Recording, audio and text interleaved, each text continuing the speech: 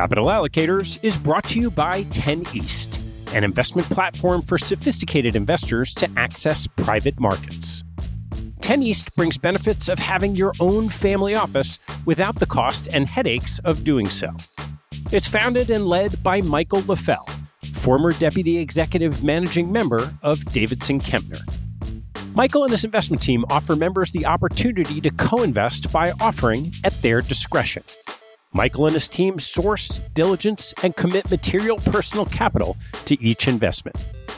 The opportunities shared on the 10 East platform offer exposure to private credit, real estate, niche venture and private equity, and other idiosyncratic investments that typically aren't available through traditional channels. The principals have over a decade track record of investing in these types of exposures across more than 350 transactions. Post-investment, the 10 East team conducts ongoing monitoring and reporting, just as you'd expect from an institutional investment organization. I've known Michael for about a decade, and after becoming impressed by the quality of 10 East offerings, its research process, and high-quality investment team, I became an advisor to the organization and investor in multiple offerings. You can learn more and join me as a member at 10east.co. That's the number 10east.co. I want to take a break in the action to tell you about NetSuite by Oracle, helping businesses accelerate growth and run better with a suite of ERP, financial, CRM, and e-commerce products. Here are three numbers for you to remember: 36,000, 25, and 1. 36,000 is the number of businesses that have been upgraded to NetSuite by Oracle. NetSuite turns 25 years old this year. That's 25 years helping businesses do more with less, close their books in days, and drive down costs. And 1, because your business is one of a kind. Get a customized solution for all your KPIs in one efficient system with one source of truth. Manage risk, get reliable forecasts, and improve margins. Everything you need, all in one place. Right now, download NetSuite's popular KPI checklist designed to give you consistently excellent performance, absolutely free at netsuite.com/allocators. That's netsuite.com/allocators to get your own KPI checklist. netsuite.com/allocators. And now, back to the show.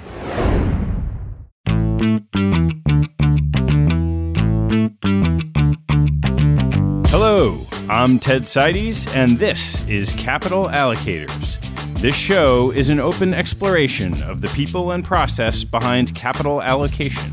Through conversations with leaders in the money game, we learn how these holders of the keys to the kingdom allocate their time and their capital.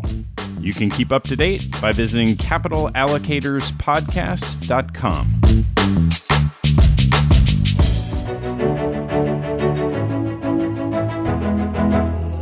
My guest on today's first meeting is Eric Peters, the founder and chief investment officer of One River Asset Management, an investment manager dedicated to delivering high-conviction absolute return strategies where each individual strategy comes out of the team's expertise in thematic macro, volatility, systematic, and inflation trading and investing.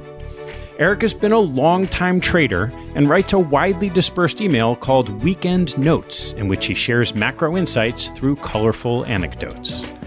Our conversation starts with Eric's early exposure to trading, macro blowups, and the formation and activities of One River.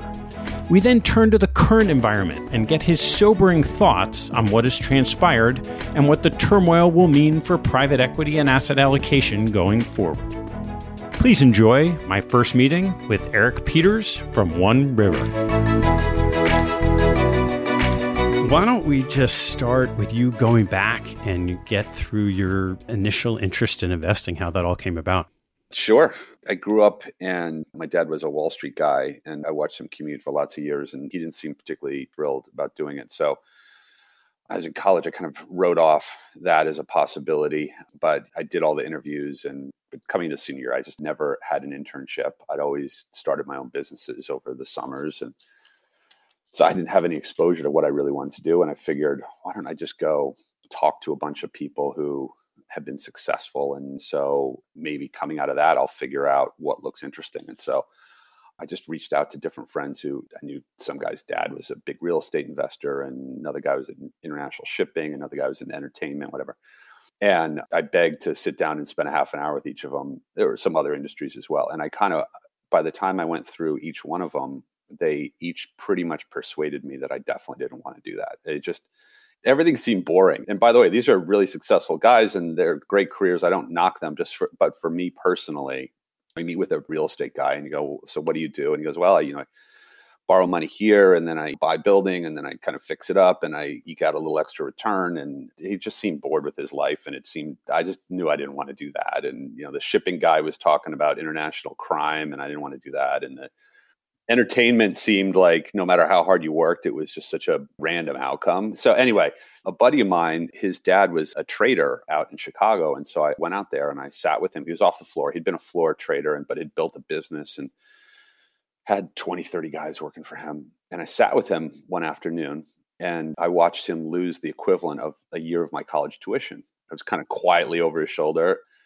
and the market closed and he was a very prominent grain trader. And I said, well, wow, that was unbelievable. And he said, so what do you think? I was like, well, honestly, I'm wondering what you did wrong. And he's like, I didn't do anything wrong. I did everything perfectly. He's like, why do you ask that question? That's interesting. I was like, well, because you lost my college tuition in like the last 40 minutes.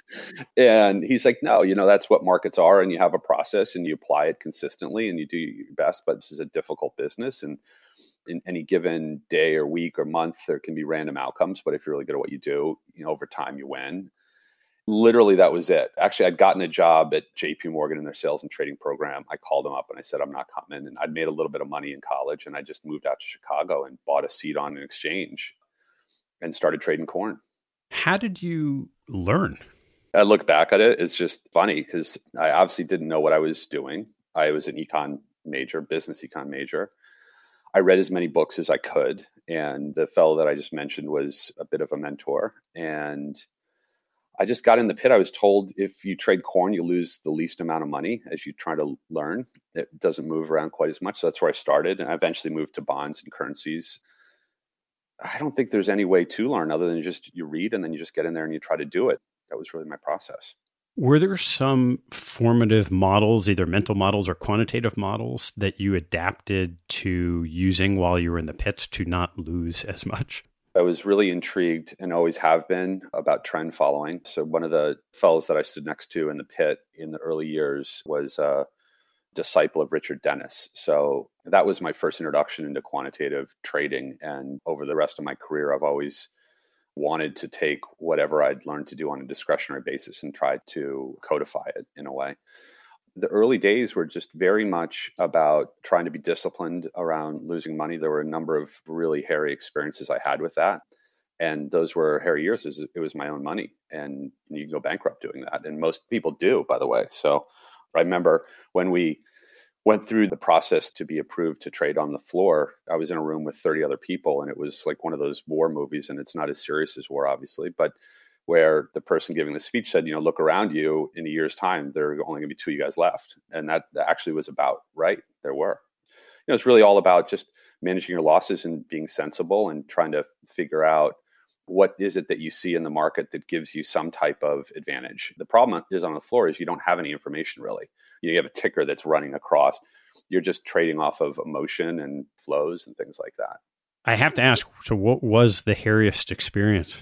So my roommate worked off the floor and he worked for a very prominent grain trader who was a fundamental grain trader, knew a lot about different flows and import export orders and things like that. And right at the close of trade one day, an order came into the pit to buy a whole bunch of wheat. And I wasn't paying attention to the time. And I took part of the order, and the order, I think it was something like 50 lots for me, which was a gargantuan size that I would have turned around and gotten out of right away, or at least most of it. And I think I probably made some money. I don't even remember specifically, but I probably feeling a little too emboldened. And the market closed. And then that was literally it back in those days. There was no aftermarket to trade. And so I was like, oh my God, this is a huge position. And I rushed to the phone because you don't have mobile phones. You rush to the phone bank, and I called my buddy and I said, what's going on in wheat? And he could just tell in my voice that I was scared. And so he motioned to the guy that he worked for to just make up this fictitious story in some way. And so I heard in the background the guy like, well, the Egyptians just came in for this huge order and the Russians look like they're pulling back from it. And I was like, oh my God, what does that mean for wheat? And he's like, the market's probably going to open, let's see, up 6 or 7 cents would be our guess right now, but you don't know in a situation like this. And literally, Ted, it was like a penny would have put me bankrupt, and anything more than that. And the way it worked is if you went below what your capital was, you basically became a slave to your brokerage firm until you paid that off. And that amount of money to me was just utterly staggering. And so I hung up the phone and I just walked. I went for a 3 or 4 hour walk. I was like, okay, so I just graduated from college. I'm bankrupt. I'm indebted to this firm for God knows how many years. And that's my life. It literally was like the most devastating mental thing to go through as a kid that age. And then I got back a few hours later and bumped into my buddy, and he's like, oh my God, I've been looking all over Chicago. I was just completely winding you up. So anyway, we'd actually opened a little lower and I just got out of everything. But, you learn a lot about that, and just in terms of over trading, and you have to go through, I think, those emotions to really be in this business and understand what that feels like, and have some things go wrong and get lucky sometimes. But that was crazy. So how'd you go from being a trader on your own in the pits to ultimately down the road founding your own investment firm? I'll try to rip through it for you. So I spent 2 years in Chicago as a pit trader and was introduced to a pretty senior person at Lehman Brothers who persuaded me that I need to do something more with my career than be standing in pits for the rest of my life. So I took a job at Lehman in their sales and trading program in New York, and was quickly put into the money market business, which is kind of where the leadership from Lehman, they all cycled through money markets. And so I spent a year in New York, and then I was offered an opportunity to go to London, working for a terrific guy who was also very entrepreneurial. And the business just wasn't well structured there. And the mandate that the head guys in New York gave for us literally was figure out how to make money. That was it. And it was a great time because I was dropped in there just in advance of the ERM crisis unfolding. And I was young and dumb enough to be able to look at markets with a set of baby eyes. And that really launched me into my prop trading career, which lasted in investment banks for up through 97, at which point I took a year to go climb mountains, which is something that I had always wanted to do, and did it in advance of starting a hedge fund or asset management firm, which was my intent. But coming out of that, I re-entered society, so to say, because I really had locked myself off from everything. I just read books and lived on my own and climbed. And so I came back into a world that had lost its mind a little bit with the dot-com mania. And ironically, I developed a business idea while I was just off the grid. And that took a life of its own. And so I came back with the intent to start a hedge fund, and ended up starting a financial firm with a few partners that we launched in 98. Thankfully survived the dot-com crash. And the venture capital investors that we had actually ended up appointing me as a CEO through a pretty difficult period in that firm's life. And that was my first real operating experience as a business leader. And we had a decent number of employees and had to restructure all kinds of things, and ultimately sold the company in 2004, and knew at that point that I really wanted to do something that was directly trading.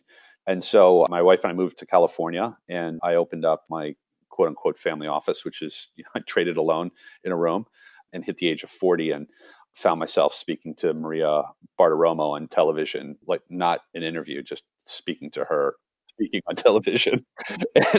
and I said, wait a second, I'm meant for something a little bit more consequential than this for the rest of my career. And so it was at that point that I was introduced to Jeff Grant, who was based in Southern California, and went and met with him. And he was the CIO of a firm called Peloton Partners. And their home base was in London, but they had a group of 9 people in Southern California. And I went and talked to him, and he hired me as a global macro portfolio manager for his multi-strat fund on the spot. And a couple months later, moved my family down there. So Peloton had, for those who remember, had a great rise and then a spectacular fall. Why don't you touch a little bit on that experience? Well, yeah, it did. I joined in May of 2007, and it failed in February of 2008. I think that the firm was founded in 2004 or 5. It was a multi-manager macro fund initially. It became very successful, and it was at a time when I think hedge funds were expanding rapidly and assets were growing. And so they ended up bringing on managers that were doing things other than just pure macro. And one of them was an ABS trader. And he actually ended up launching for Peloton an ABS fund. And so they had two funds. They had their multi-strat fund, and that I traded into that. And then they had their ABS fund. And that ABS fund was a big bet against subprime mortgages. It was a relative value bet. So they were long 3 units of AAA mortgages, short 1 unit of triple Bs, levered 7 times. And so in 2007, that was an enormously profitable bet. I think they made 80% or something like that. But that bet went wrong in 2008 because in 2007, the triple Bs went from, let's call it 90 cents on the dollar to 10, and the triple A's went from 99 cents on the dollar to 92. So it's a very profitable bet if you lever that 7 times. I think that they thought that the triple A's would go back from 92 up to 100 eventually, and the triple Bs would go from 10 cents to 0. And what happened was the triple A's went from 92 down to 50, and the fund got stopped out, and they lost 7 times levered. They lost their money. It was a very successful firm. I think it won Hedge Fund of the Year award in January of 2008, and then failed in February. So it's about as spectacular a flame out as you'll see. And so I've just seen different versions of that trade. And in fact, we have just seen one recently with what's happened. So what inevitably happens, and this is a hugely important lesson, is when people are trying to mitigate a risk, there is an expensive way to do it, which is usually sound. And there are a whole range of cheaper ways to mitigate it in ways where you offset the negative carry of owning that bet or owning that hedge, whatever it might be. And when you get a really big dislocation, it is often the case that the people who have tried to offset that carry end up blowing up. And so, quite frankly, when I joined Peloton, I didn't really understand that bet. And I only loosely understood it through time because I just wasn't part of that fund. But that reiterated and reinforced that. For instance, like in our funds right now, we have some long vol funds, and we also even have relative value vol funds. And they've either done really well or they've protected capital. And nothing that we have done has been with an eye toward taking those types of risks where if something really goes wrong, a bet that should have made money ends up losing a lot of money. We just don't do that. And I think that's super important for people. And every 5 or 10 or 15 years, investors learn that lesson and then they seem to forget it quickly. And then, so how did you evolve from there? Quickly found that, I just moved my family down to Santa Barbara, California for that job 7 months prior. And we had a group then of 10 people out there. There were 6 portfolio managers, including Jeff Grant, and then our support team.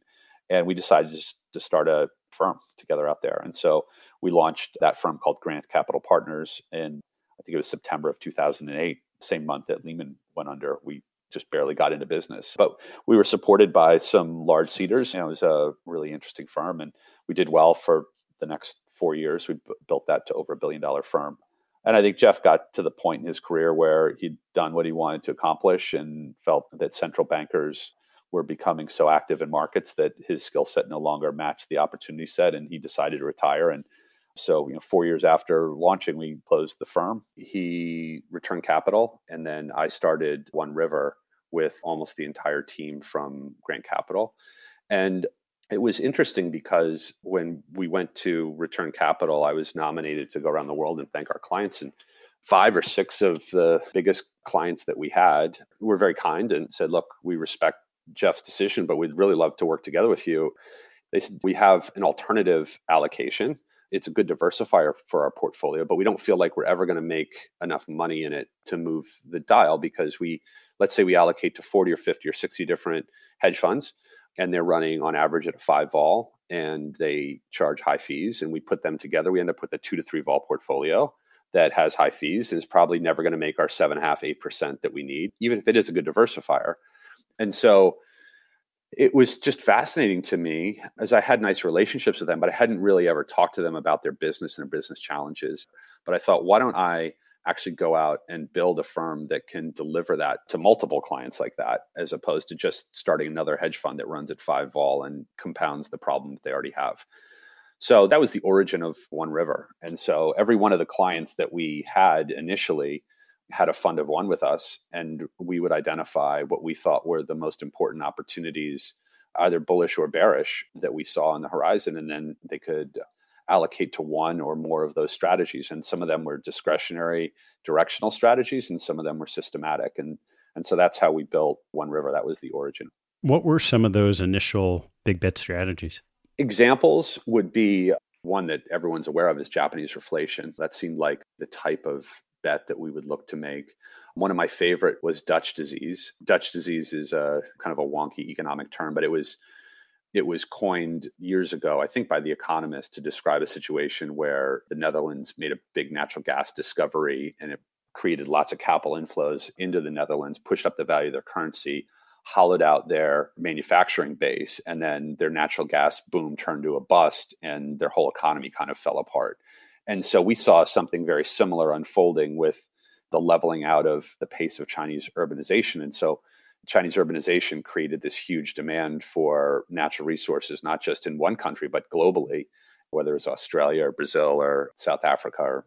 And so we saw a much more widespread phenomena developing. And we felt that as soon as that demand curve even leveled out, forget about reversing, we thought that those emerging markets would suffer profoundly. So that was a really good theme that we had. We had some other ones like Potemkin Village, which was betting against Russia at the time. They had just had the Olympics, and it's not infrequent that countries can kind of peak in terms of their capital markets once they get past the glow of the Olympics. And so a big kind of, I'd say, multi-year themes like that. We had a European recovery theme, kind of a balance of bullish and bearish themes, but those would be examples. And then why did you evolve that into what you're doing today?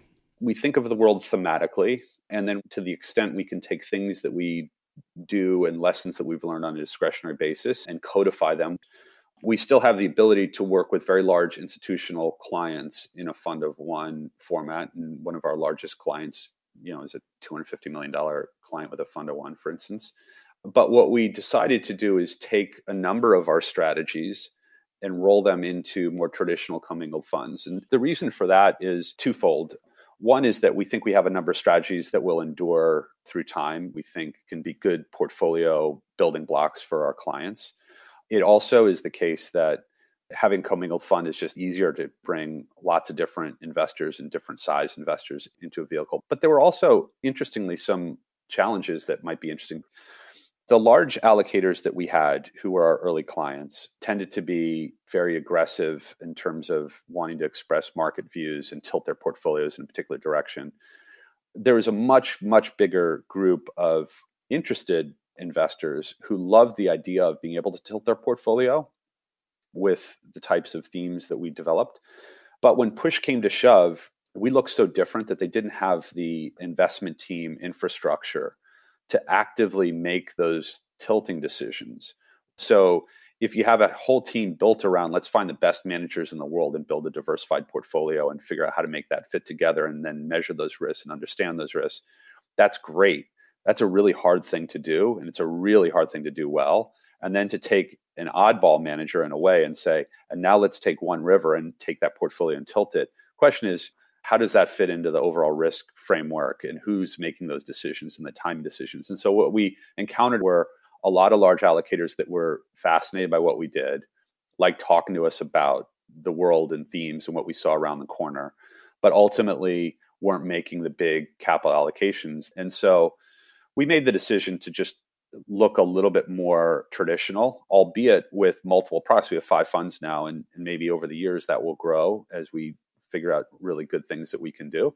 The irony is we converted to this model. We ended up getting 6 or 7 really notable global endowments. A couple of the largest U.S. corporate pension plans were approved by a couple really notable U.S. consultants now. Like our whole world just changed after having made that transition. And now we have some of the strategies that we can recombine in ways that I think will be a really fun part of our business over time. So what are some of the strategies and themes you have in these vehicles today? So we think in terms of strategies, themes would be embedded into our discretionary strategies. It's just kind of how we think about the world. So we have a dedicated long volatility fund. So it's a discretionary fund that looks across asset volatility globally and looks for what we think are the best opportunities to be long vol relative to what's happening in the world and relative to what we think are the potential catalysts. And so that's a fund that we run. We run a fund called Dynamic Convexity, which is also long volatility, but it is a purely systematic long volatility fund and only equity. So it doesn't trade cross asset vol. Dynamic convexity, we talked a little bit about quantitative investing earlier on, is super exciting from my perspective and a career perspective because it's taken three different investment approaches that we've had in owning equity volatility that we have traded for years, and it's codified them into something that's purely systematic and not only puts risk on, but takes it off and takes profit and crystallizes those profits based on what we think is sound trading logic. And so that's a great allocation for people to make that want to have some type of really thoughtfully constructed systematic convexity solution next to maybe the risk premium portfolio or next to their equity portfolio, or quite frankly, next to their trend portfolio. So it works really well together. So those are the two long vol strategies. We have an RV volatility strategy. So it's purely market neutral, and it's flat on the year. But we're looking for cross-asset, idiosyncratic opportunities in the vol space. And I think coming out of this crisis, it's going to be a very target-rich environment for a strategy like that because there are so few players left in it. And whenever you start dislocating markets like this, the people who can manage the risk well through the difficult times, I think really, and rightly so, get rewarded on the backside of that. So those are the three volatility strategies we have. And then in trend, we've been running a systematic trend strategy, which took me back to those early Chicago days. And something that was really exciting for us is one of our largest Australian superannuation clients last year came to us and said, "We like your approach to trend. Everything we do, we think has really thoughtful risk mitigation embedded into it, including trend, where we have certain stop loss methodologies that get us out of the way of really big market reversals." And so they said, "We like what you're doing. If we gave you $100 million, could you apply your algorithms to alternative markets?" And we had been doing research on that for about a year and a half. We knew it would be one of the products that we would want to do. And so we were able to launch that last year. And so that's our fifth strategy. So we have core trend that's outperformed the industry. And now we have one of the few alternative market trends out there. And because we've been trading macro our whole careers, a lot of these instruments are just pretty straightforward for us to trade. And so that's been a really nice addition. How do you think about what your edge is or competitive advantage in these trading strategies? I think we apply what I would say is just a lot of common sense to what we do. We want to always understand why we're getting paid to do something. For instance, in trend, I absolutely respect guys who can make money in short-term trend trading. I don't understand why they're getting paid to do it. I think that we get paid to trade long-term trends because the world is always changing, and there are certain times in history it's changing more dramatically and perhaps quickly than in others, but the world is always changing, and it's difficult for humans to wrap their heads around change. And so that is often why trends extend well beyond what people can really contemplate or imagine. And markets and economies and innovation and politics all move through cycles, and they don't tend to be super short-term cycles. They tend to be longer-term cycles, and weather and everything I observe in nature moves through cycles. And so I think that the reason you get paid is because the world does move in cycles, and yet people struggle to understand the breadth and magnitude of change. And so if you can ride a trend for a long period of time, there's a good chance that a lot of people, even if they're super smart, will have gotten in but get out of it way too soon. For instance, when 10-year treasuries got to 3.25 yield, I can't tell you how high the percentage of friends that I had who are discretionary traders, and I am as well, who thought they probably don't have a whole lot of upside, but they have a lot of downside from here. Yields could fall a long way. And they were short above 3%, and they were typically out at 275 or 280 and declaring victory. And now we're whatever we are, 70 basis points. And I've watched people blow up over the years with the JGB Widowmaker, where you just couldn't believe that rates could go as low as they have. And so these are just examples of things. So we trade in medium to longer term trend because we think we understand why we get paid there. And yet the trade-off there is that if you're trading longer term and you have major market reversals, you can get really profoundly hurt. And so I don't like that. I just don't like losing a lot of money and being vulnerable like that. And I hate negative convexity. And so we have embedded stop losses within everything that we do. And that gets us out of the way. We got out of all of our equities in the second half of February. And so we thank God. But that's why we've built things the way we've built them. Now, one of the challenges for us is it limits our capacity. So our big competitors, they've made the choice that they're going to build strategies that can manage 10 or 15 or $20 billion, and they can't get out of the way. But my view is I'd be very happy to build a business where We're great fiduciaries and we have good risk mitigation, but we're not as big as the other guys. In vol, we've been doing it for a long time. They're very complex markets. And I think we're very cognizant of risk. I think that we work very hard to understand all the flows. That's helpful. I think we're super curious. I think one of the things that's underestimated in investing is just how important it is to have an open mind and be really thoughtful and curious about what are the things that maybe you don't understand that well and what are the potential risks embedded in that. You can go through long periods of time where that's not super important. And then you get to a period of time like this. And if you're not those things, you get wiped out. You lose your business, you lose your money, you lose your investors' money. You might lose all of it, or you might just be so impaired that you can't be around to play again. Those edges are really underappreciated until you have these periods. And then I guarantee you in 3 or 5 years, people won't be that worried about stuff like that anymore. I want to turn to this last couple of weeks and period of time. So as we sit here and it's Wednesday, what are you seeing in the markets? I just think what's happening in the world is utterly fascinating right now. The thing that's most interesting to me is humans just have a very, very difficult time processing rapid change. And I'm not immune to that, but I think that creates opportunity because what we had a very rapid equity market decline that I think is entirely justified. Number one, because I think equities were just enormously overvalued to start with. And then we had this chaotic decline that the Fed stepped in to try to mitigate. And in the absence of what the Fed and what the government have done with this, I think the equities would be down 30 to 50% from where they are right now. Now, the Fed has done what they've done, and this government package is in place. And I think that they're material and they're meaningful. But when I look at it, I think we now have a whole range of second order effects on society and on the economies and on markets that are extremely difficult for people to process. And I think that's where some of the really good opportunities are going to come from. And then once we get through the second and third order type shifts that are going to happen, then investors are going to look at their portfolio, and then you have this whole new round of challenges. How do you build a 60-40 portfolio when the Fed has taken the whole curve to zero or close to zero and doesn't move?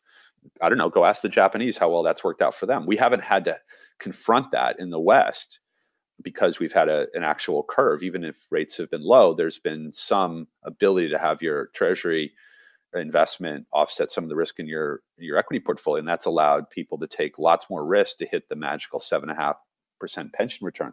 There's no way pensions are going to be able to even come close. They're not even going to be able to pretend that they can anymore. And so what are the repercussions of that? So there are a lot of things that kind of just starting to think through. In terms of the market here and now, I think we're a lot closer to the ceiling in terms of equity prices here than we are to the floor. I think it's highly likely that we'll be a lot lower in equities before this is over. And there'll be pockets of opportunity in vol. Equity vol could still go up from here, but the real convexity is behind us in equity vol. But there is a lot of convexity still in certain currencies. And then I think some other things that we're looking at. So as you look out past that period of time, say 2 years, 3 years, whatever it is, you mentioned pretty significant effects on the economy, society, and markets. Why don't you walk through your thoughts on each of those? Let's start with just quickly what got us here. I think what got us and why we have been calling for market fragility when I think a lot of others have been relatively sanguine. What I've observed over the course of my career is that crises are always different and policymakers are always fighting the last war. And people say that a lot, but I don't think that they appreciate how important that is. And it's important because if that's true, then you can rest assured that the next crisis is just going to look different. And so I think what happened after 2008 is that people concluded that the banking and financial sector just got way over its skis and it facilitated this huge run up in property prices. So we have to stop that kind of behavior from ever happening again. And we have to just rein in these banks. And if we can do that, then we're in good shape economically and market-wise. And so you'll notice that over the last few years, whenever central bankers are talking about the overall market structure, like, well, look, the banks are well capitalized and largely speaking, everything's okay because the banks are not engaging in risky behavior and the private sector can handle losses if they do something stupid in ETFs. But the central bank, if they could have prevented the worst crisis since the Great Depression in 2008, then surely, as long as the banks are healthy and the Fed is there, there's no way we're going to have a really disrupted economy. And so I think what has happened is that our entire corporate sector and investors have geared themselves toward really low levels of economic volatility, because the view was that if the Fed was able to save the economy from '08, and if that was truly the worst thing that's happened since the Great Depression, then what else could happen?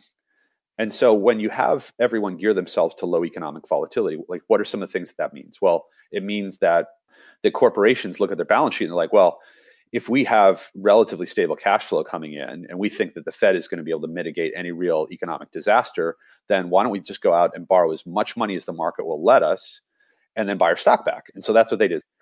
And investors did the same thing, because they're like, well, look, we got to earn 7.5% a year. Otherwise, I'm the state of, you come up, you name the state. Otherwise, we're insolvent, and we can't be insolvent. So we got to make 7.5% a year, at least pretend like that.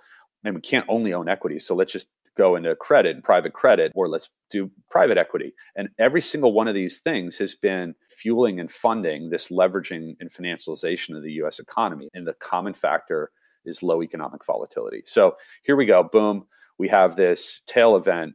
By the way, it could have been any number of things. This outbreak happens to be, I think, the worst conceivable tail that could have hit, because it just stopped the cash flows to all these guys that have over-levered. Everyone's over-levered, and private equity guys, they're the worst in terms of this. But investors have put their money into private equity because they get a levered equity return to try to hit their 7.5% target. They don't have to market, not as aggressively. And so no one has been a bad actor, but the pressures that we're all under led to this leveraging of the economy. And so now that's over. So the question I think you have to ask yourself is, will we go back to that type of financialized, leveraged corporate sector and investment portfolio? And I would say that it's pretty clear to me that is not happening. Okay. And so if that's not happening, that means the economy runs on a less levered basis, which makes it more resilient, but less dynamic, makes it more resilient, but slower growth. Okay. Investor portfolios, they're going to run in a less levered way. And that just means that they're more resilient, but the potential return is lower. And that's going to create this cascade of effects, because that's just going to make our pension system not only insolvent, but obviously insolvent. I think people pretended otherwise for a while, and we're going to confront that. So those are examples of things that I see unfolding. What do you think portfolios will look like? Pick your time frame, 5 or 10 years out, when this washes through and people have the time, right? Some of these investments just take time to recycle and shift allocations. This is the kind of thing that may make me look foolish. I think private equity is done. I think that it will always be an investment style like it has for over the course of my career. It was just LBO investing when I started, I guess. Now it's private equity, but there will be people engaging in that. But I think the private equity guys are going to come out of this looking terribly, because when we finally go through this and really go through the analysis, people are going to say, holy cow, all these guys went out and bought whatever the number is, you know better than I, 25% of all the private companies in America. They bought them. They put how many turns of leverage on this? They borrowed all this money. They pulled that money out for themselves. Of course, also their investors as well, but those investors won't get the scrutiny. So the guys who run those firms pulled all that money out themselves. Look at how wealthy they got. And then what happened? The economy stumbled. They all went broke. They fired everyone, or almost all the people. And a lot of these companies didn't survive, but they kept on their money. So in that environment, I think to imagine that you're not going to have a lot of new rules, taxations, regulations, I think we will. That's going to be something that looks different. But in terms of big picture around how investors, what their portfolios look like and how they'll invest, I think it will inevitably be with less leverage. The portfolios, my guess is they'll be less complex in lots of ways. So I think one of the other mind tricks that we played on ourselves over these numbers of years is that, and I'm going to exaggerate this, but imagine everyone went to the same university and studied the same book on portfolio theory, and everyone came to the same conclusion, which is there's no free lunch other than diversification.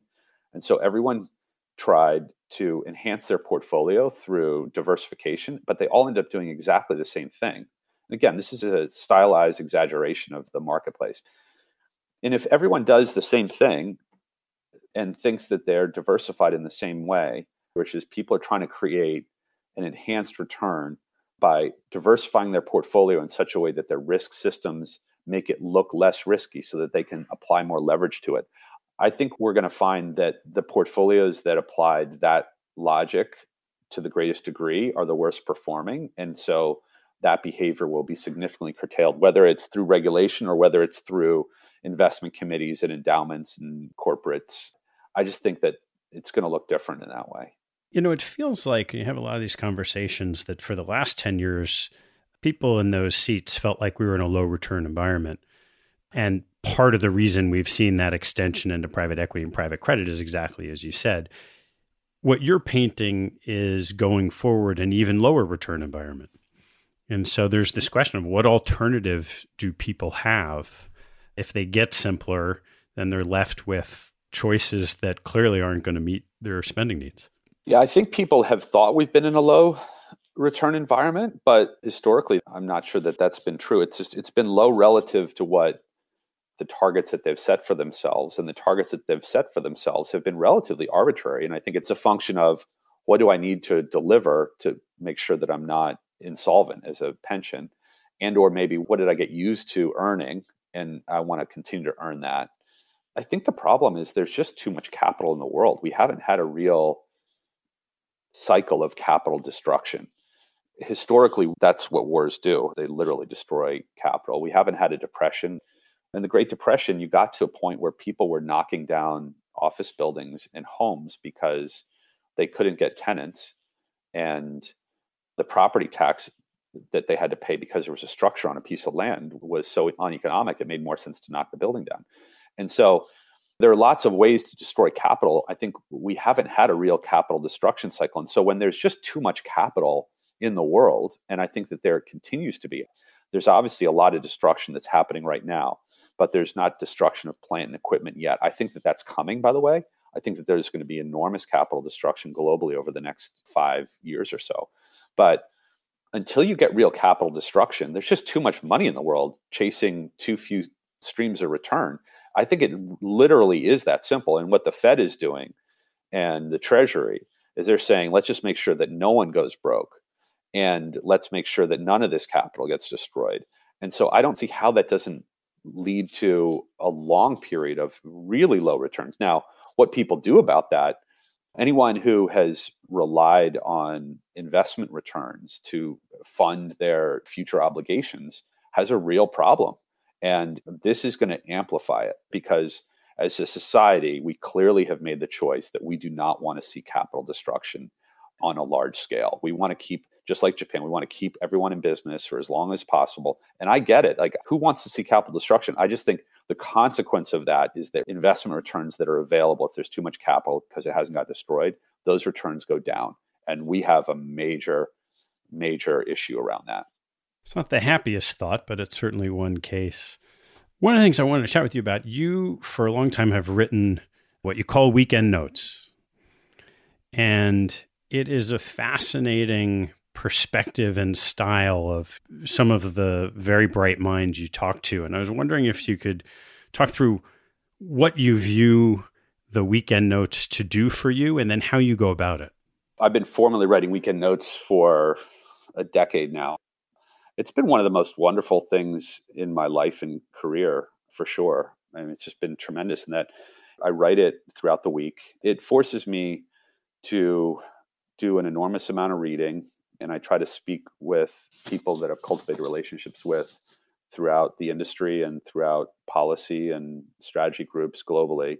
And then I really try to think about what are the most interesting things that I learned that week and that I thought about and that I assimilated that I'm thinking about for our portfolios and questions that I'm asking. And it is a very succinct piece, which is a good discipline as well. I hate things that are unnecessarily long. And then I publish it, and it's been great because it allows people to understand what I'm thinking about. And it allows me to walk into almost any meeting in the world with policymakers or investors and share ideas, but get them to speak. It's wonderful to have that exchange. And so it's helped me enormously understand the world of investing, not just from a hedge fund perspective, but an allocator perspective, but also policy perspective. And so it's grown a lot. And a lot of the top policymakers and central bankers in the world read it every week. And a large percentage of the CIOs at the biggest investment firms, both on the hedge fund side, but also the allocator side, read it every week. Any longtime reader will be familiar with names like Mara and Charlie and Connor. How have you thought about where you keep it personal and where you make it professional? Well, Mara, my wife, she was the youngest editor at the New York Post and the only woman editor at the New York Post when I first met her.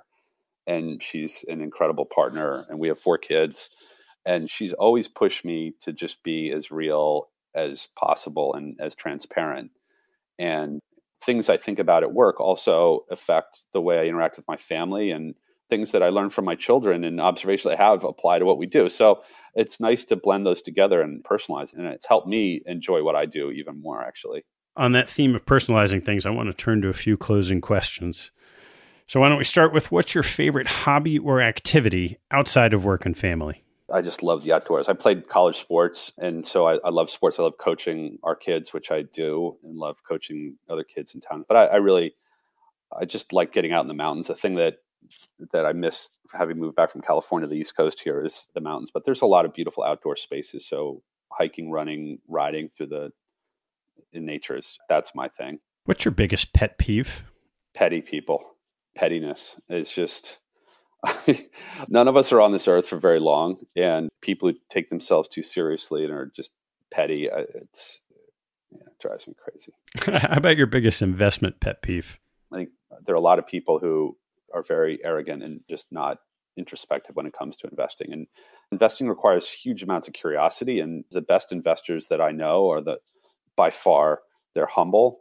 Maybe they put on a little bit of an air in front of a big group of people, but when you really sit down with them, they're super, super curious and passionate and humble, and they recognize that they've gotten a lot of things wrong in their career. Maybe they've gotten more wrong than they've gotten right, but they've sized the things that they got right at the right times. And so you just come across real arrogance. What do you do for self-growth? I think writing has been the greatest gift. It's a blessing and a curse. So just because there's a lot of work that goes into it, but for sure, it makes you have to organize your thoughts. And there's a lot of pressure when you have the kind of audience that I have with this. You hit send and you're putting yourself out there in front of a lot of really, really smart, critical thinkers, and you just want to be your best all the time. What teaching from your parents has most stayed with you? I'm the oldest of 8 kids, so it was just hard work. I always had to earn every dollar that I ever made, and it was just very self-reliant. And just by definition, that's kind of what happens. And so those are good things.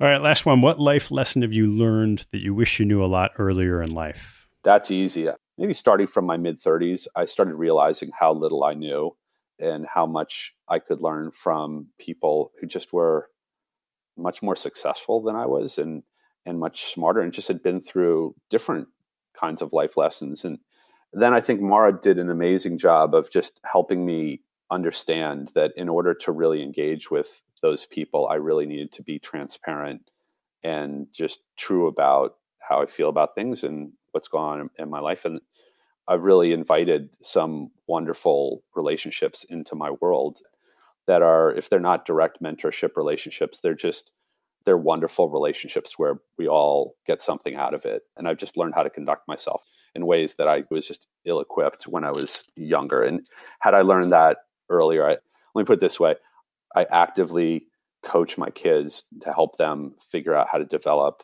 meaningful relationships with coaches and teachers and other adults, because I think it's so important. And I just think that reflects how badly I wish that I had done that earlier. Yeah. Great. Well, Eric, thanks so much. Thank you. It was really nice. I appreciate it. Thanks for listening to this episode. I hope you found a nugget or two to take away and apply in your investing and your life. If you'd like what you heard, please tell a friend and maybe even write a review on iTunes. You'll help others discover the show, and I thank you for it. Have a good one, and see you next time.